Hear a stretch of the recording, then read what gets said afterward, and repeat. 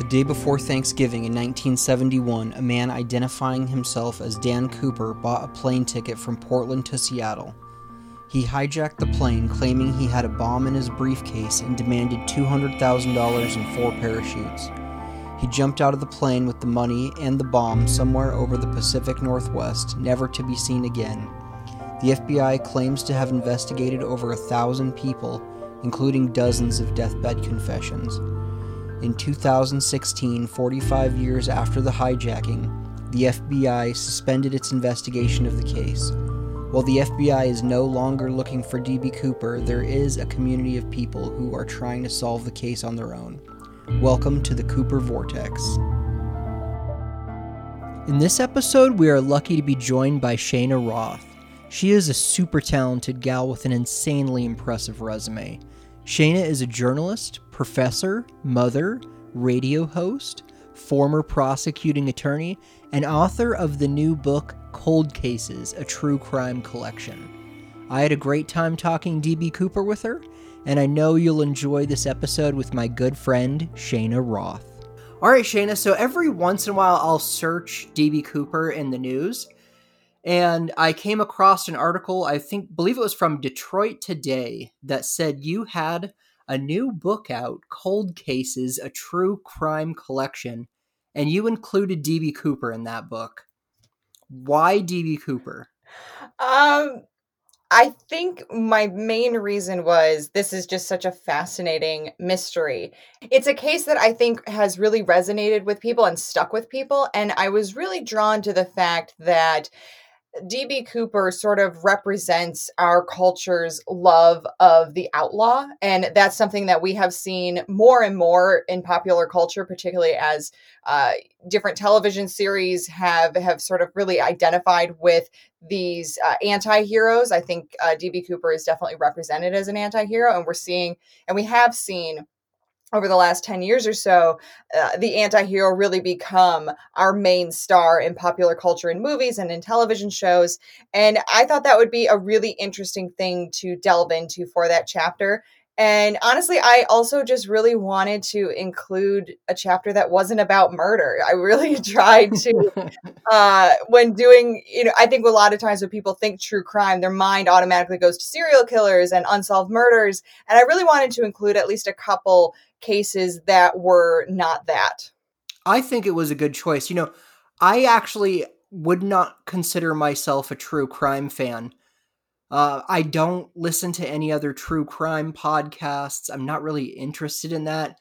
But the 2 chapters in your book that I enjoyed the most were the Gardner Museum heist and D.B. Cooper, of course. I find that sort of thing interesting. Like being able to pull something like that off, like a heist kind of situation, which I think, Cooper is also. Yeah, absolutely. I mean, I think that the heists are definitely, I think those might be a little bit more for people who like an intricate puzzle. I think that particularly unsolved cases, they tend to be different types of puzzles.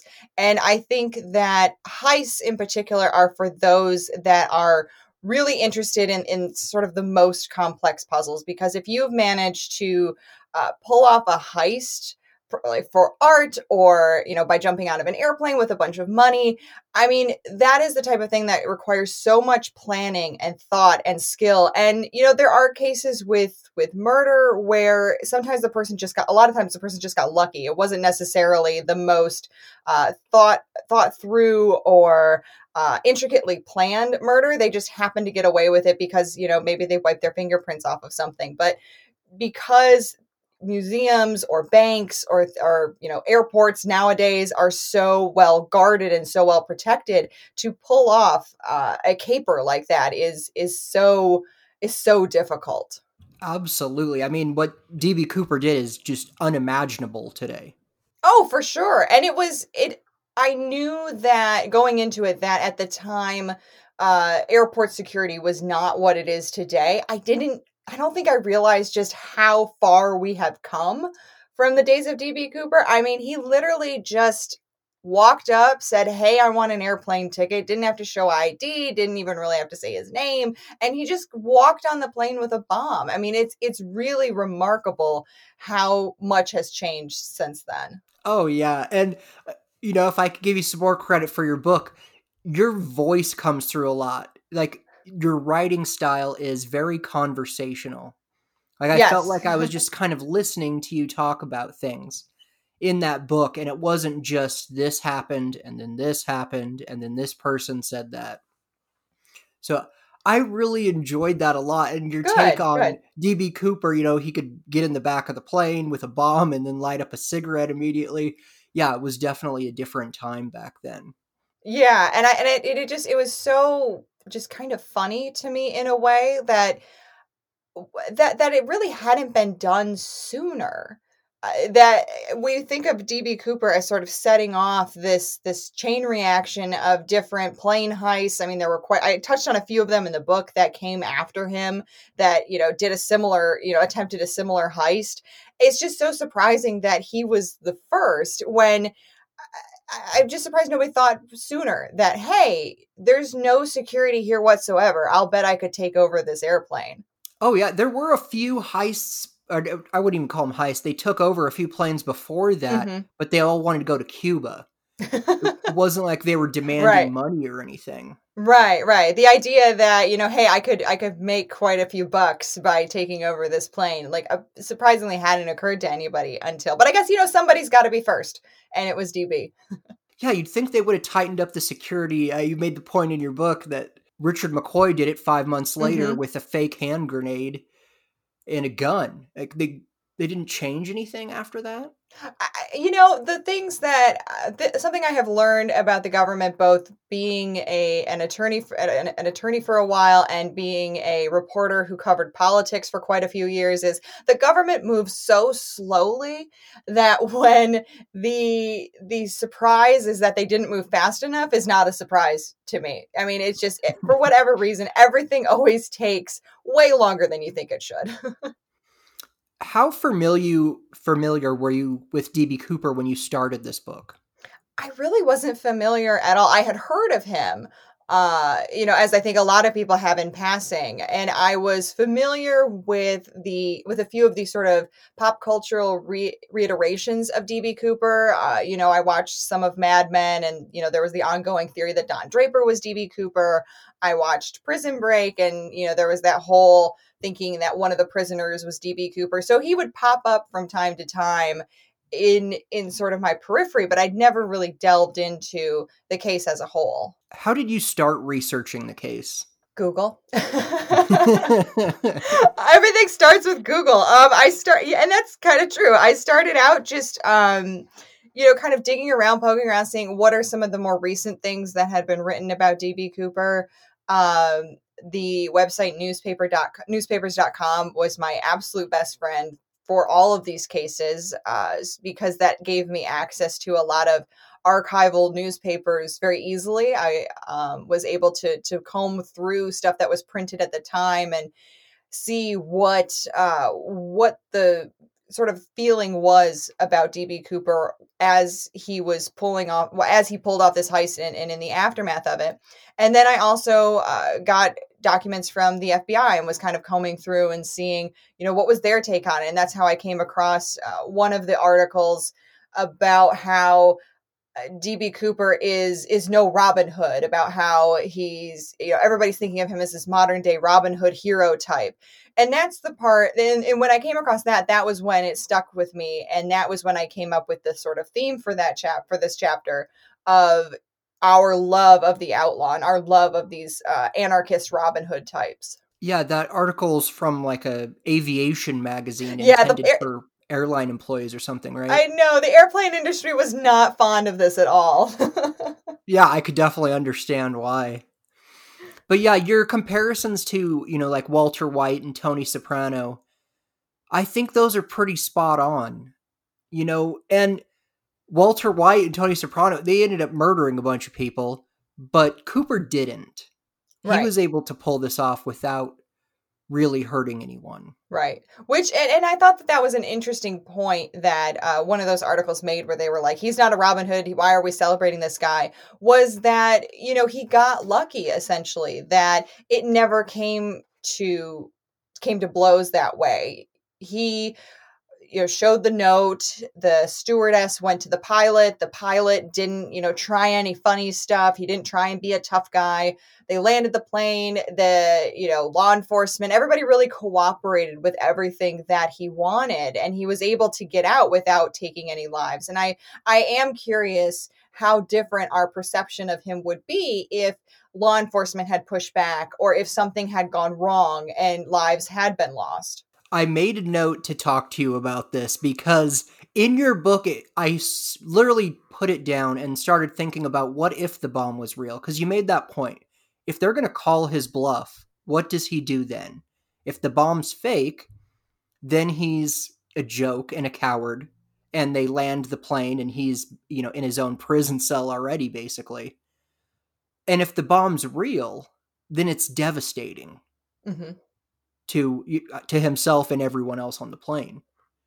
Do you think the bomb was real? Nobody's asked me that yet. I do think it was real. I do. And I think it was real because he did not, in the research and the reading that I did, just sort of, and I know that we don't know a lot about him, but based on what we do know, this was somebody who was very meticulous, who really thought things out. And I don't think that he would have taken the risk that it was gonna, that they were gonna call his, that they would call his bluff and he would be, humiliated. I think that, especially because he was the first one to really sort of do it in this sort of a way, he had no real blueprint for it. And so I think he was really doing this as a sort of all or nothing type of things. I mean, you see the guys who came after and just how kind of bumbling and uh, almost half-hearted they were. It was kind of like hey, this one guy did it. How hard could it be? I'm going to try and do it. And it failed miserably. But I think when you're the first person to do something like this, you're not taking any chances. And I don't think he was going to take the chance that they would call his that they would call his bluff and he wouldn't have a real bomb. You make some excellent points there. I really think that you changed my mind on the bomb being real. And this is something I've researched and looked into and thought about quite a bit. And, your book covers Cooper, for what, 22 pages or something Mm-hmm. like that? But it was excellent. And Thank I'm going you. to say I went from my opinion on the bomb being real to I was 95% sure it was fake. Now I'm 50-50. So you can credit yourself for that change of my mind. Oh, thank you. He also took it with him. So Yes. if it's fake, do you leave it on the plane? Yes. And that's another really, I think, important point too, is, when he jumped out, any extra weight or, is going to be a problem. So I think that he jumped out because he had done what he wanted to do, and he took the bomb with him because, he didn't want any harm to come to the people that were on the plane.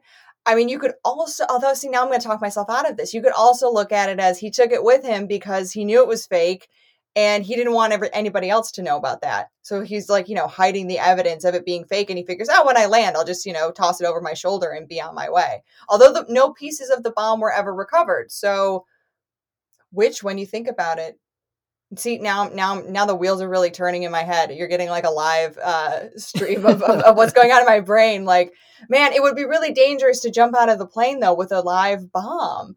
I mean, if he landed wrong, I mean, it could have just exploded. So, oh man, see, now I'm 50-50 and I just talked myself into Yeah, there's into 50. also that the stewardess said she saw red sticks, which Mm-hmm. leans more towards flares than dynamite. Right.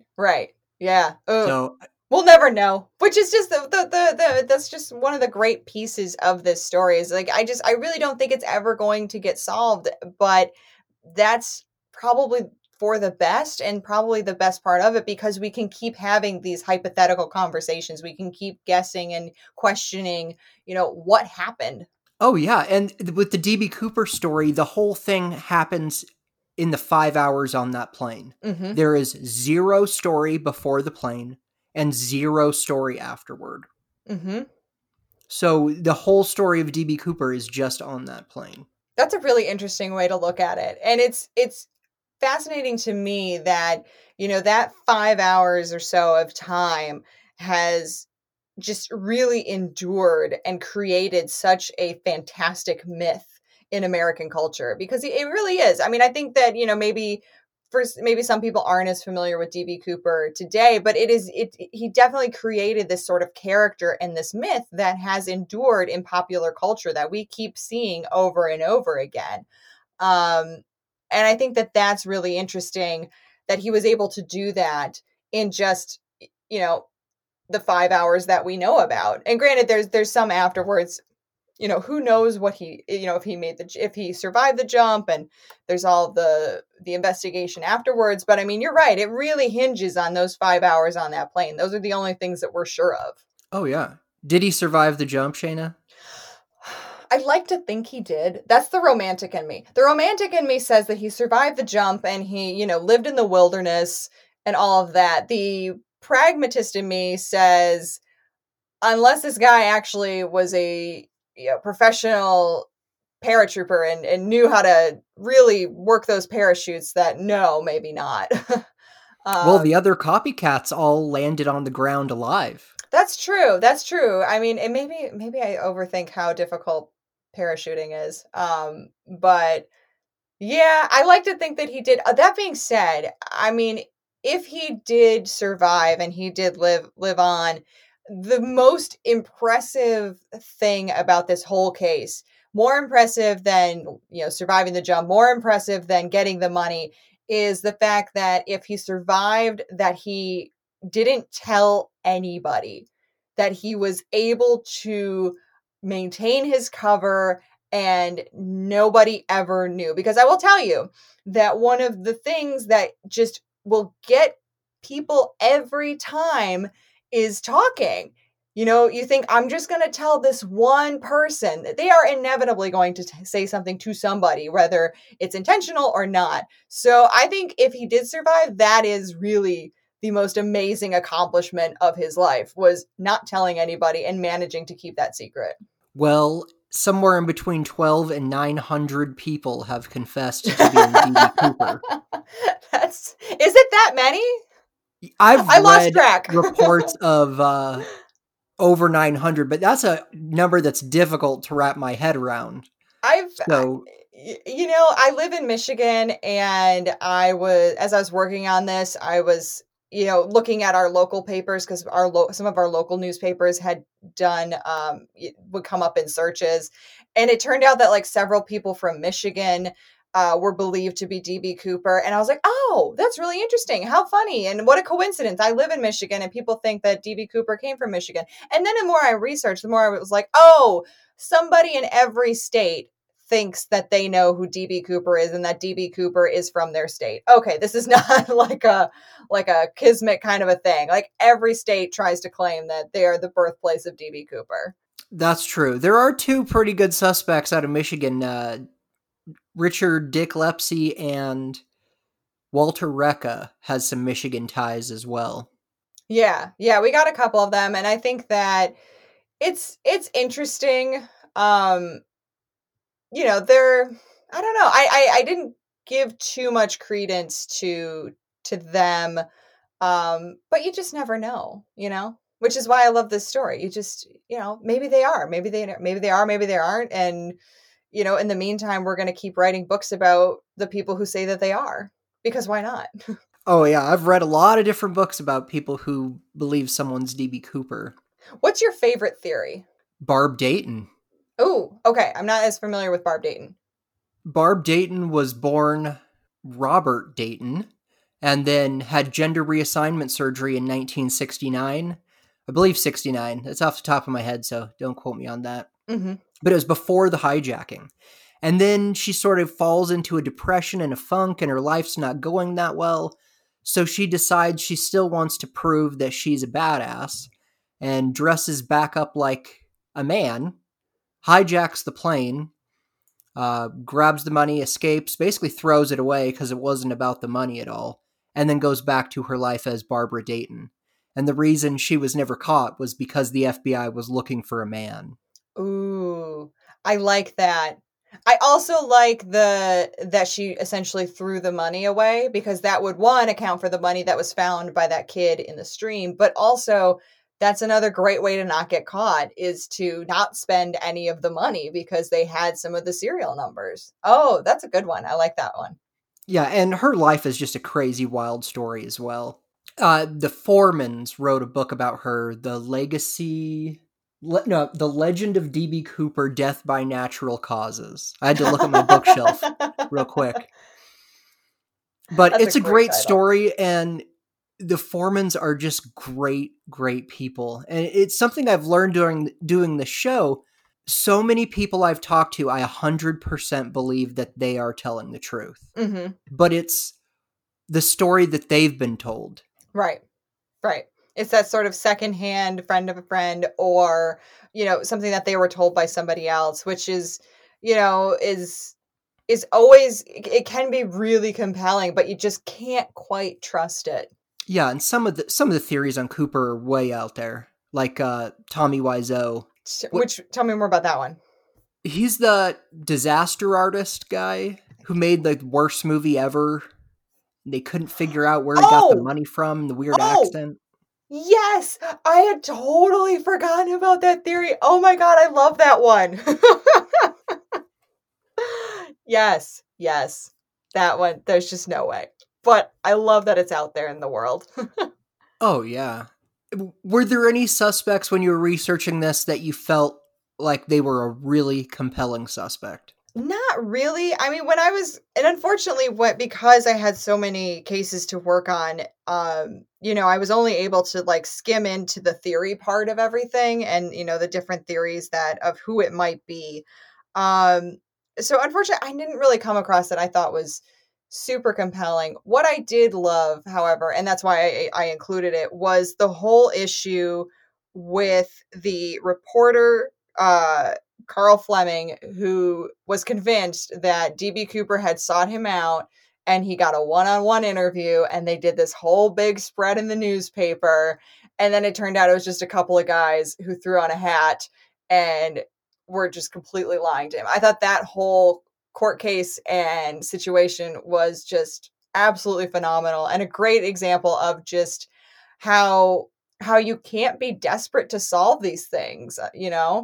Definitely. Max Gunther had a book, I'm pretty sure it's DB Cooper, What Really Happened, where he's in contact with this guy. The guy supposedly passes away, and then his widow contacts him and tells him this whole fanciful story. And he can't quite verify all the Mhm. information in it. And he's a serious journalist. The book's from 1985. And he basically finishes the book with, I believe this story is true. I can't verify it the way I like, but here it is anyway. And I think so many of the Cooper stories are like that. Mhm. Yes. And people were desperate. How many newspapers offered a reward for a $20 bill? Oh, absolutely. Like, yeah, like that's just all they wanted. They just wanted just a little piece of evidence. Um, but I think that that's part of, sort of the media's role in cultivating this myth, because they thought that it was or at least, saw that it was, getting huge traction. It was a huge news story. But like you pointed out earlier, we didn't have anything after those 5 hours on the plane. So there were only so many times that they could write, DB Cooper still missing. Law enforcement says, still nothing. So they had to try and, they were so desperate to find ways into this story and, things to write about, because DB Cooper was selling papers. Right. What do you write about in 1975 when nothing has happened? Like literally nothing has happened. Right. And I mean, it was bad enough in 1975. I can only imagine what would have happened today with our 24-hour news cycle if something, of this magnitude were to happen, and reporters were trying to come up with more and more stories to tell about it when there's absolutely nothing. I mean, it boggles the mind to think of, what crazy things they probably would have just been interviewing everybody that was on the plane and their family and their relatives and the relatives' relatives, just to try and find something, like passenger in DB Cooper's airplane, their third cousin comes forward and says whatever. Oh yeah, now I'll totally read that article. All right, on the plane, the stewardess, you touched on it a little bit. She was on that flight. Let's Tina Mucklow. Mm-hmm. She's with Cooper for 5 hours. Her life's threatened with the bomb. The plane lands. She's fine. She spends 5 hours with him. But then, how many years was she harassed and asked about this? And it only happened in 5 hours in her life. Oh, God. I'm But sure. how much time has she spent since then with people asking her or tracking her down or stalking her? People bring up there were no victims in this. But immediately after, Tina says that he was polite. And I think people are looking at it through like a 2020 lens where she is going to have a victim mentality for a while. It's 1971. I think that chick was pretty tough. She said he was polite immediately after and calm.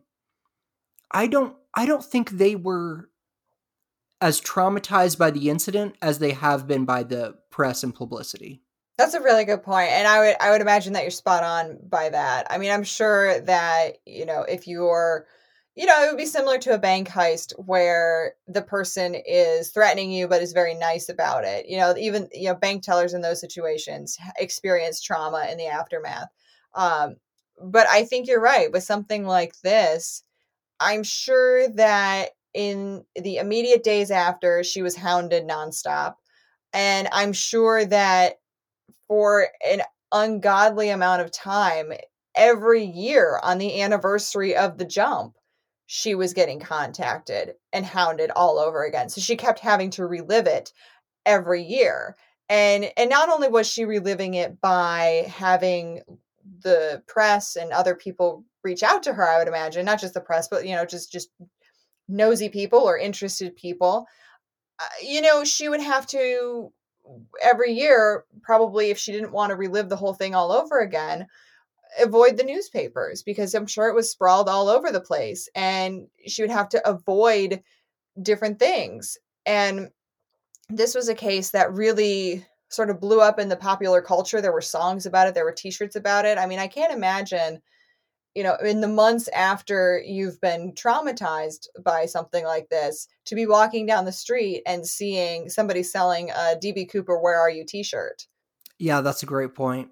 She even kind of like went into hiding and went into a nunnery for a while as well. Yeah, and I get that. I mean, it's just it's unfortunate. And I think you're right. I think these are the types of people that we don't think of as often when we think of these cases. We see it a lot in other types of true crime where we get so focused on the killer who did it, like the Bundy or the Dahmer, and their mentality, and we just completely forget about the people that were harmed. And we don't think about the victims, and we don't think about their family members that were left behind if they were murdered. And I think it's important. I think when you look at cases where there's some sort of crime, it's important to look at all of the people and to ensure that you are not re-traumatizing them by, getting a kick out of what happened. Yeah, especially people kind of like weirdly, I don't want to say idolizing, but obsessed with serial killers. Mm. There was a line in your book where you mentioned you could buy an exact duplicate of the Zodiac letter as a True story. postcard on Etsy for $4. And then Yes. you said, I'll let you decide whether that's quirky or in extremely poor taste. And I thought that is great. I like literally laughed out loud when I read that.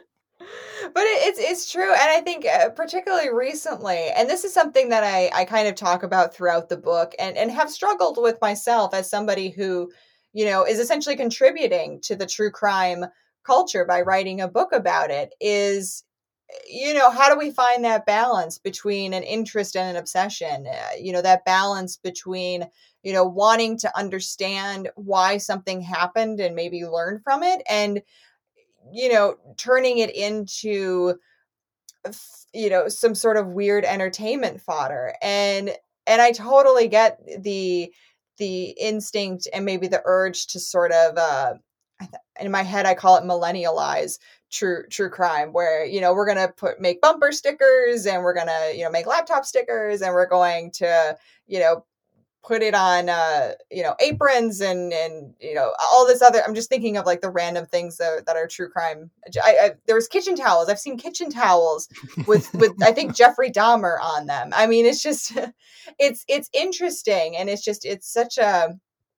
something that I go back and forth with and I struggle with, because I get, the desire to turn your interest into a sort of physical manifestation and to find a community. I mean, I think there's definitely a true crime community out there. Um, but the hard part comes when we sort of uh, have to remember that these are things that impacted real people, and that there are people out there that are still struggling with these traumas that happen to them or their family.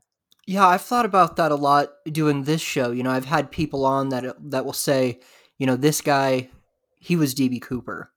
And that guy's passed away, but his kids and grandkids aren't.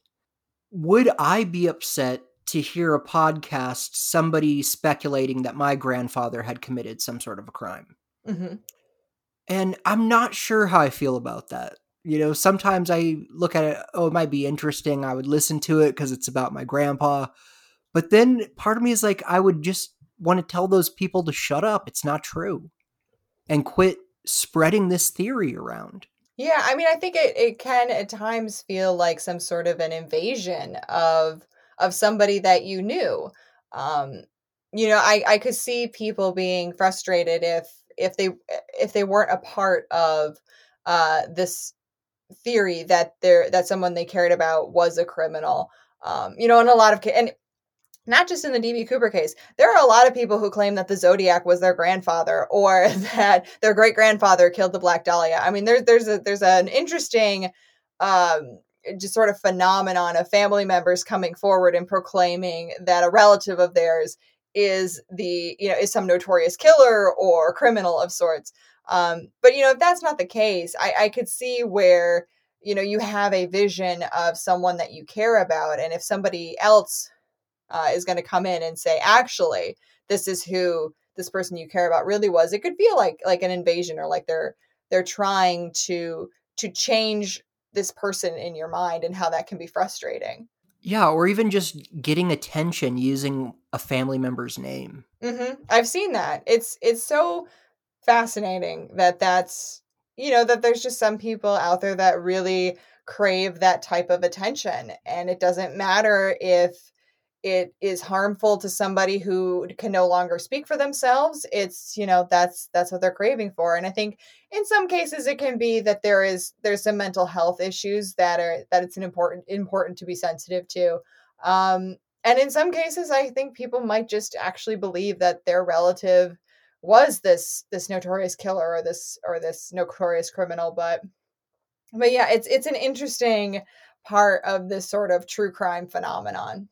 Another part of the true crime phenomenon I wanted to talk to you about, the Zodiac, John Benet Ramsey, DB Cooper. There's like a popular trend now to link unsolved cases together, that they were committed by the Oh, same yes. person. Yes. I've done several podcasts on the Zodiac killer and DB Cooper being the same person.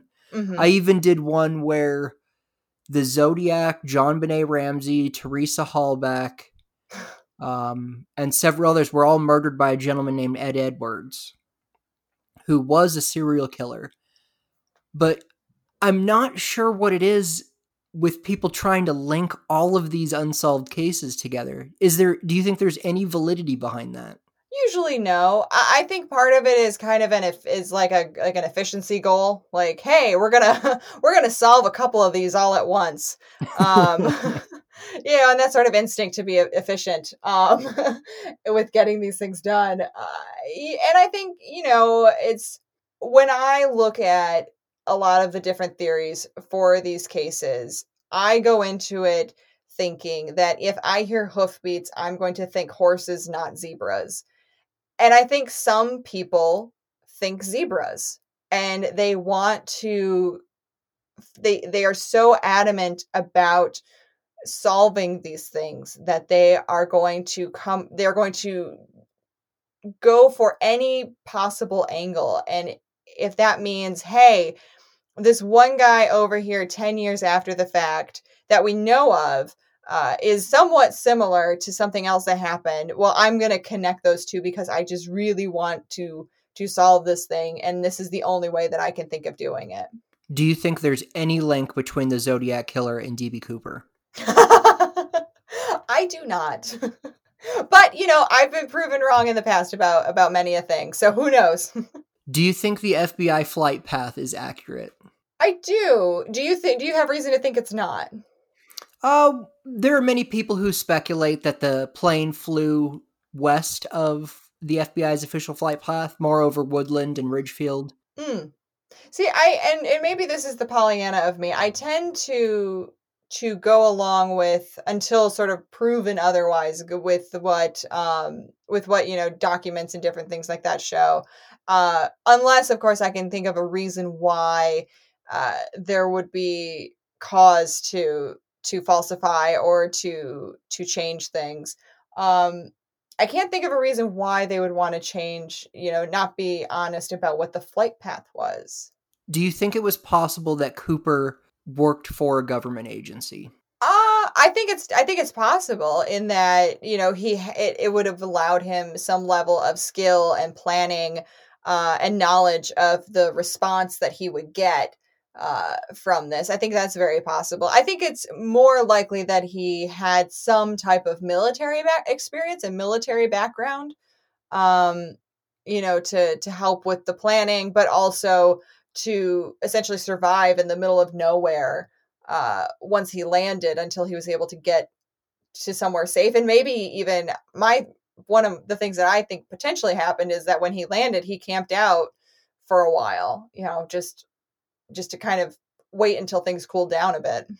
Really? Why do you think that? Because I feel like he didn't have much on him, and he was wearing a very particular outfit uh, that was immediately, displayed by law enforcement. He's wearing the suit. He looks like this, and I feel like if he came out of the woods and showed up like at a diner the next day, that or was just walking down the street, immediately thereafter before he'd had time to just you know change some things around, I think that people would have been suspicious. I think now that I'm kind of talking out loud here, I think it's possible that he had stuff sort of squirreled away close enough to where he was going to land or where he had planned to land if everything went well when he jumped. Um, that maybe that's kind of how that worked out, that he kind of hid out for a little while with his bag of whatever that he had squirreled away, clothes and food and whatnot. This might be like a completely wild theory, but that's how I would do it. How would he know where he was going to land? Well, so that's what I'm thinking. Is if he knew the path that the plane was going to take and how long. I mean, this involves like a level of math and planning that I'm not skilled enough for. If he knew the path that the plane was going to take because he was familiar with that route, and he knew how long it would take once in air to get to a specific spot, I'll bet he could kind of within a few miles figure out like, okay, we're in the air, like start the stopwatch. I need to jump in, say, 30 minutes to get to about where I need to be. And then he could just, from there find where his stuff is. Because he had to have had some level of planning in deciding when he was going to jump, because he didn't want to jump and land like in the middle of Main Street in some small town. He wanted to land in the middle of nowhere where nobody's going to see him. So he had to have had done something ahead of time to ensure that he was going to land in approximately some spot, I would think. Yeah, I think so too. That sounds right to me. He had to have known the area at least he was planned on jumping. Right. Yeah, and if he did, whether he sort of put stuff away or not, I think he had to have had some level of uh I need to jump at this time in order to get into this sort of general area. How do you think the money ended up on Tina Bar? I'm sorry, what? The money The and money found by Brian Ingram. the kid? Yeah. Yes. How did that? Oh God. Okay. So my theory on this one, and this is just based on nothing, like most of the theories. I think if I am DB Cooper and I have a bunch of cash and I want to, sort of throw off law enforcement, I think he put it in the river himself and hoped that somebody at some point would find it and maybe think that he was in the area. And while they're chasing their tails on that, he's off somewhere else. And it just happened that they didn't find it when he thought they would. But I think my theory is that he put it there. I would tend to agree with that. I'm not a big fan of the dredge theory that Cooper was in the water and then the dredge picked up the money and then spit it out perfectly on the beach. No, I really think he put it there. I mean, it was in too good a condition for it to just, happened along there for him to have dropped it or anything like that. But that's my theory. That's just, yeah. I don't know how dredging works. I don't know the properties of money to like how long it would take for it to, look more tore up than what it was. So, Dang it, my next 12 questions are about the intricacies of how a dredge works, so I guess I'll nuts. skip those. What do you think of the fact that they released 2 sketches and they look pretty different? Oh, I think that's a fascinating part of it. And I think that is a really good example of how people's memories work. Um, I think that and I've seen this before, in law school and things like that. We've talked about it where you can ask, a dozen people to watch an event take place and then ask them afterwards what happened, and you will get a dozen different answers. I think that kind of shows how people's minds register things differently. um and yeah, and I think that's it seems so crazy, from an outsider's perspective of like, how is it possible that you could get 2 different sketches? But I think it just kind of shows how people's memories work differently. And not only that, but I think people's interpretation, when you're asking for a sketch artist to do something, in a way you're getting their interpretation of what is being told to them of what somebody looks like. So if you got 2 different sketch artists, it's also possible that they are just sort of interpreting what they're being told very differently. Do you think it hurt the case to release 2 different sketches like that? I mean, we'll never know. I mean, like what it was. Probably not, because they had nothing else to go on. So it's kind of like, why not? Yeah, especially, I mean, the description they gave of him, 5'8" to 6 foot, and he drank and smoked and maybe had military experience and was in his 40s. In 1971, that was like Right. 87% of dudes. Right. I mean, it's like when you go to those knockoff like mind readers and they're like, I think you have a brother. And they're just kind of like generally to giving you information about yourself. It's like, yeah, no, that could describe so many people. Why do you think this is still unsolved? Why is it still unsolved? That's a good question. Because I really do think that law enforcement did really everything that they could at the time, and in a lot of ways since then to solve it. I don't think this is a case that we see in other circumstances where it's unsolved because there was botched police investigations or something of that nature. I think it's unsolved because of airport security. Honestly, I mean, there was never any way for them to get a solid identification on this guy. And then he disappeared. I mean, this guy was smoke. And without, some sort of clue as to his identity on the front end, absent him, coming forward and admitting to it and then actually showing, some physical proof that he did it, I just don't know how you could solve it, or somebody else being like, hey, this is who it was, who a lot of people, claim to know, like, oh, hey, my neighbor's DB Cooper. Um, but yeah, I think that it was just too he was smoke. There was just no finding this guy. So is that what you think it would take to solve the case right now? A stack of $20 bills and I think it takes something. I didn't they say isn't this is the law enforcement has like his tie or something like that? No, that's a different. yes. Yes, yes, okay. Um, I think that there's been advancements in law enforcement that, maybe you could figure something out. Um, but yeah, I mean, you'd really need something that you could link to the airplane, and really the only thing you have is the money, because the parachutes weren't so carefully, marked that you could figure out if that was the parachute that came from the plane. Um, yeah, I mean, I think you'd really need the money, but then you'd have to figure out like, okay, is the person like, how did you get the money? And what is the chain of evidence with this stack of money? Because like if I showed up and said, "Hey, I got DB Cooper's money," and they were like, "Yeah, this is the money. Where'd you get it from?" Even if I pointed to some old guy, that's probably not enough proof to say that yes, definitively, he's DB Cooper. My biggest worry in this case is that it somehow gets solved, but we don't get to know the story. Like Mm. the Golden State Killer was tracked down through those family DNA ancestry type sites. Mm-hmm. If Cooper is somehow found that way, and we find out, oh yeah, it was Todd Glass who committed this crime. He's been dead for 17 years. Oh yeah. We know it was him, but we don't know any of the details.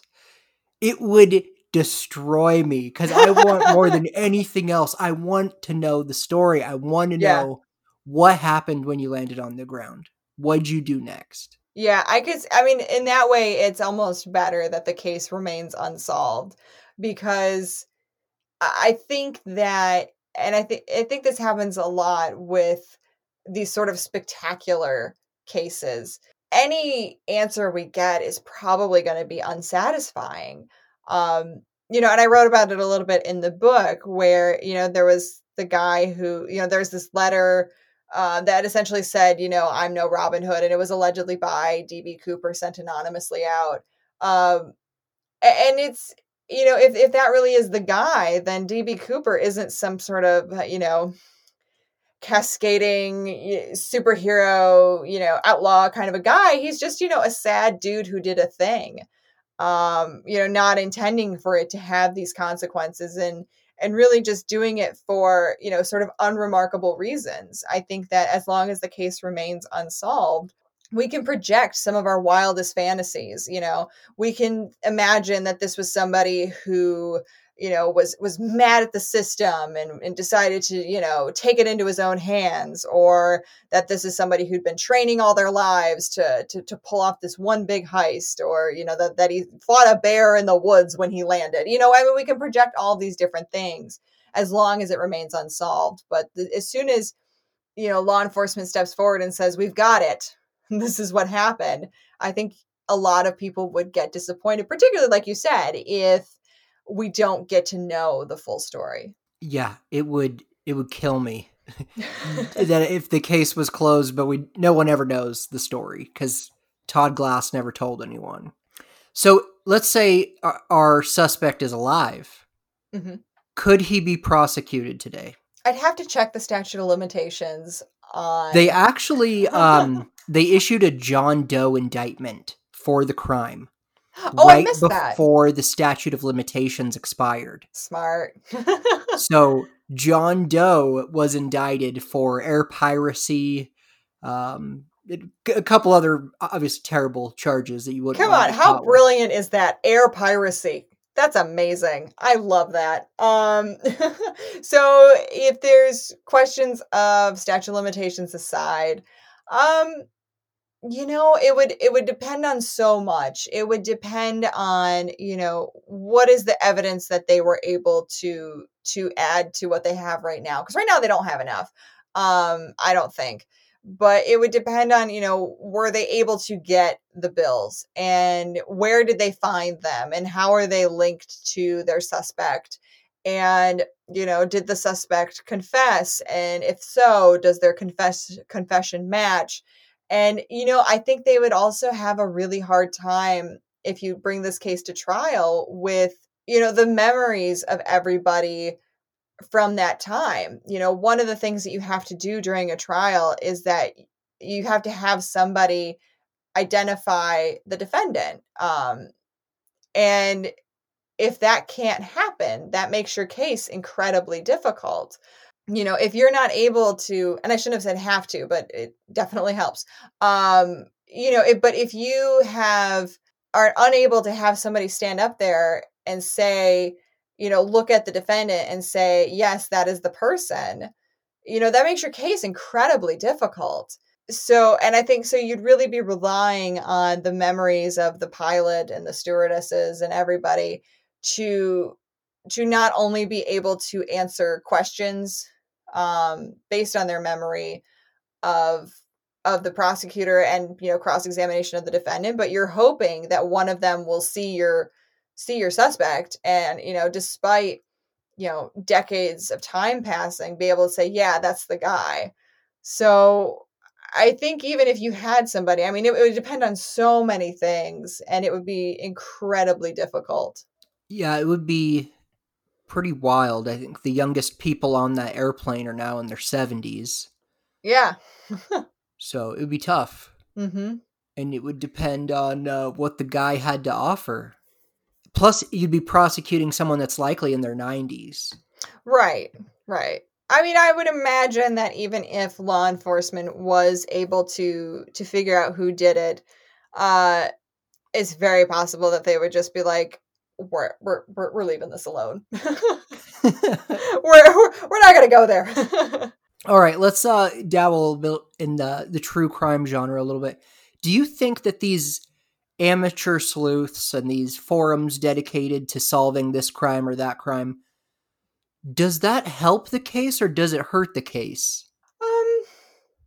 It depends. There have been cases where sort of like amateur sleuths or armchair detectives have helped with solving a crime, be it because they've actually uncovered clues or because they brought attention to a case. You mentioned the Golden State Killer, which is one of the chapters in the book, and that got solved in large part because Michelle McNamara, who was a sort of crime journalist, was really fixated on the case and would not let it go. And she was able to expend resources that law enforcement, which tends to constantly be overworked and underpaid when it comes to investigations, just did not have the time or the ability to do. So I think, that's an example of somebody who's not a member of law enforcement really making a difference in a case. Where you run into trouble is when these sort of amateur detectives or sort of true crime fans, when they interfere with law enforcement. They can either because they become a pest and don't law enforcement spends so much time trying to uh, talk to them or, get them to leave them alone, that they, are wasting precious resources, dealing with their interference, or because, they, on some level, could harm an investigation. Maybe they start talking to somebody who is a suspect, but law enforcement hasn't approached them yet, and like they sort of figure them out on their own, and then they spook the person. I mean, that's always something that's possible. So I think it's important to, when you have these people or these communities that are trying to sort of on their own solve cases, to just be mindful of, am I doing something that could potentially harm the investigation? Is there any legal issue in accusing somebody of a crime? What do you mean? You mean like as a regular person?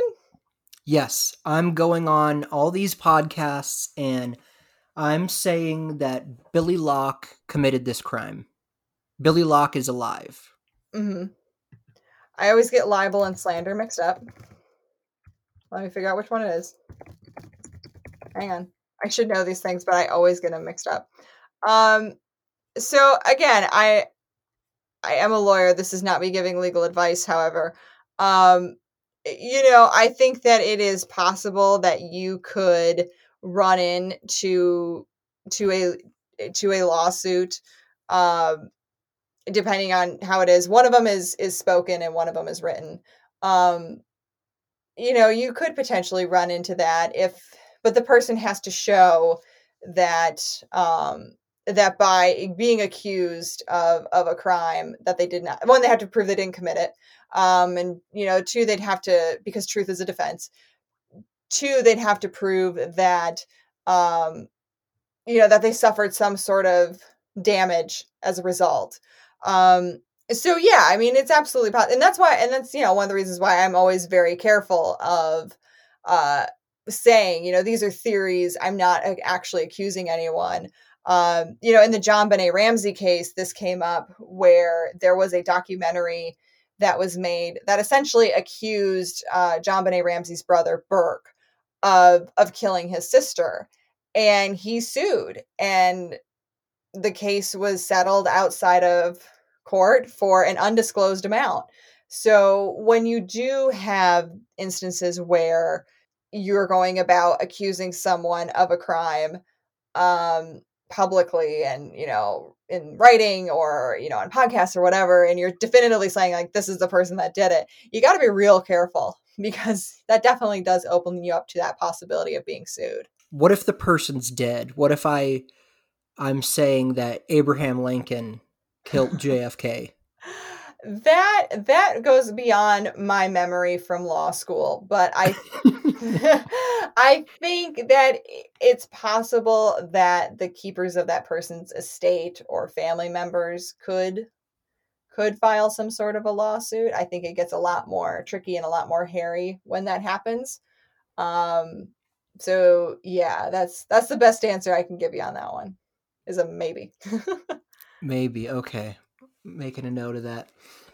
One of the questions I usually ask is, why doesn't this case get more attention? But I'd like to change that a little bit around for you, because in your, is it Isabella Stewart, the Gardner Yeah. Museum? Okay, Mm-hmm. yeah. You talked a little bit about why that case doesn't get very much attention, and it really hit home for me. The true crime as a genre, podcasts and documentaries and whatnot, tends to lean really hard towards women. Mm-hmm. My audience leans real hard towards dudes. It's like if I'm looking at the Facebook group or my Twitter page, it's 85+% guys. Mm-hmm. What do you think is with that phenomenon? Oh man, there have been books written about this, and essay upon essay written about this. So you're right. I mean, when it comes to sort of the traditional thought, or the sort of like more commonly held thought of true crime, which is murder and assaults and serial killers, that does tend to skew towards women. Um, and I think that things like actually, I hadn't really considered that other types of crime might skew towards male. I don't really know what it is. I've hypothesized about this. I think that for women and the sort of, interest in murder and serial killers, I've seen many theories about it. One of them is that, women are often the targets of these cases, and it's a way for them to sort of gain knowledge so that it doesn't happen to them and make them feel secure. Another theory is essentially that it's just it's the mystery of it. It's the community that has sort of built up around it, that it draws in more people. I don't think there's any one answer, though. I think that every person who sort of takes on true crime as a hobby or a deep interest has their own reasons for it. Some of them have been victims themselves. Some of them are, puzzle enthusiasts. Some of them are just really interested in the macabre. I think everybody comes to it differently and for different reasons. And I think it's just one of those things that while we have seen a pattern, that we can't quite account for a reason for that pattern just yet. That's a very politically correct answer. I am still a journalist. I try and not. I wanted wild speculation. That's what I was looking for there. No. I when I'm able to quit my day job, I'll give you lots of wild speculation. But even like when I was going through your book, like I said, the two chapters that I was way into were the Gardner heist and DB Cooper. Mm-hmm. And I don't know what it is. Why am I attracted to those heist stories, but not necessarily to John Benet Ramsey or Natalie Holloway? And, I have female friends who listen to, even my sister, they listen to true crime podcasts.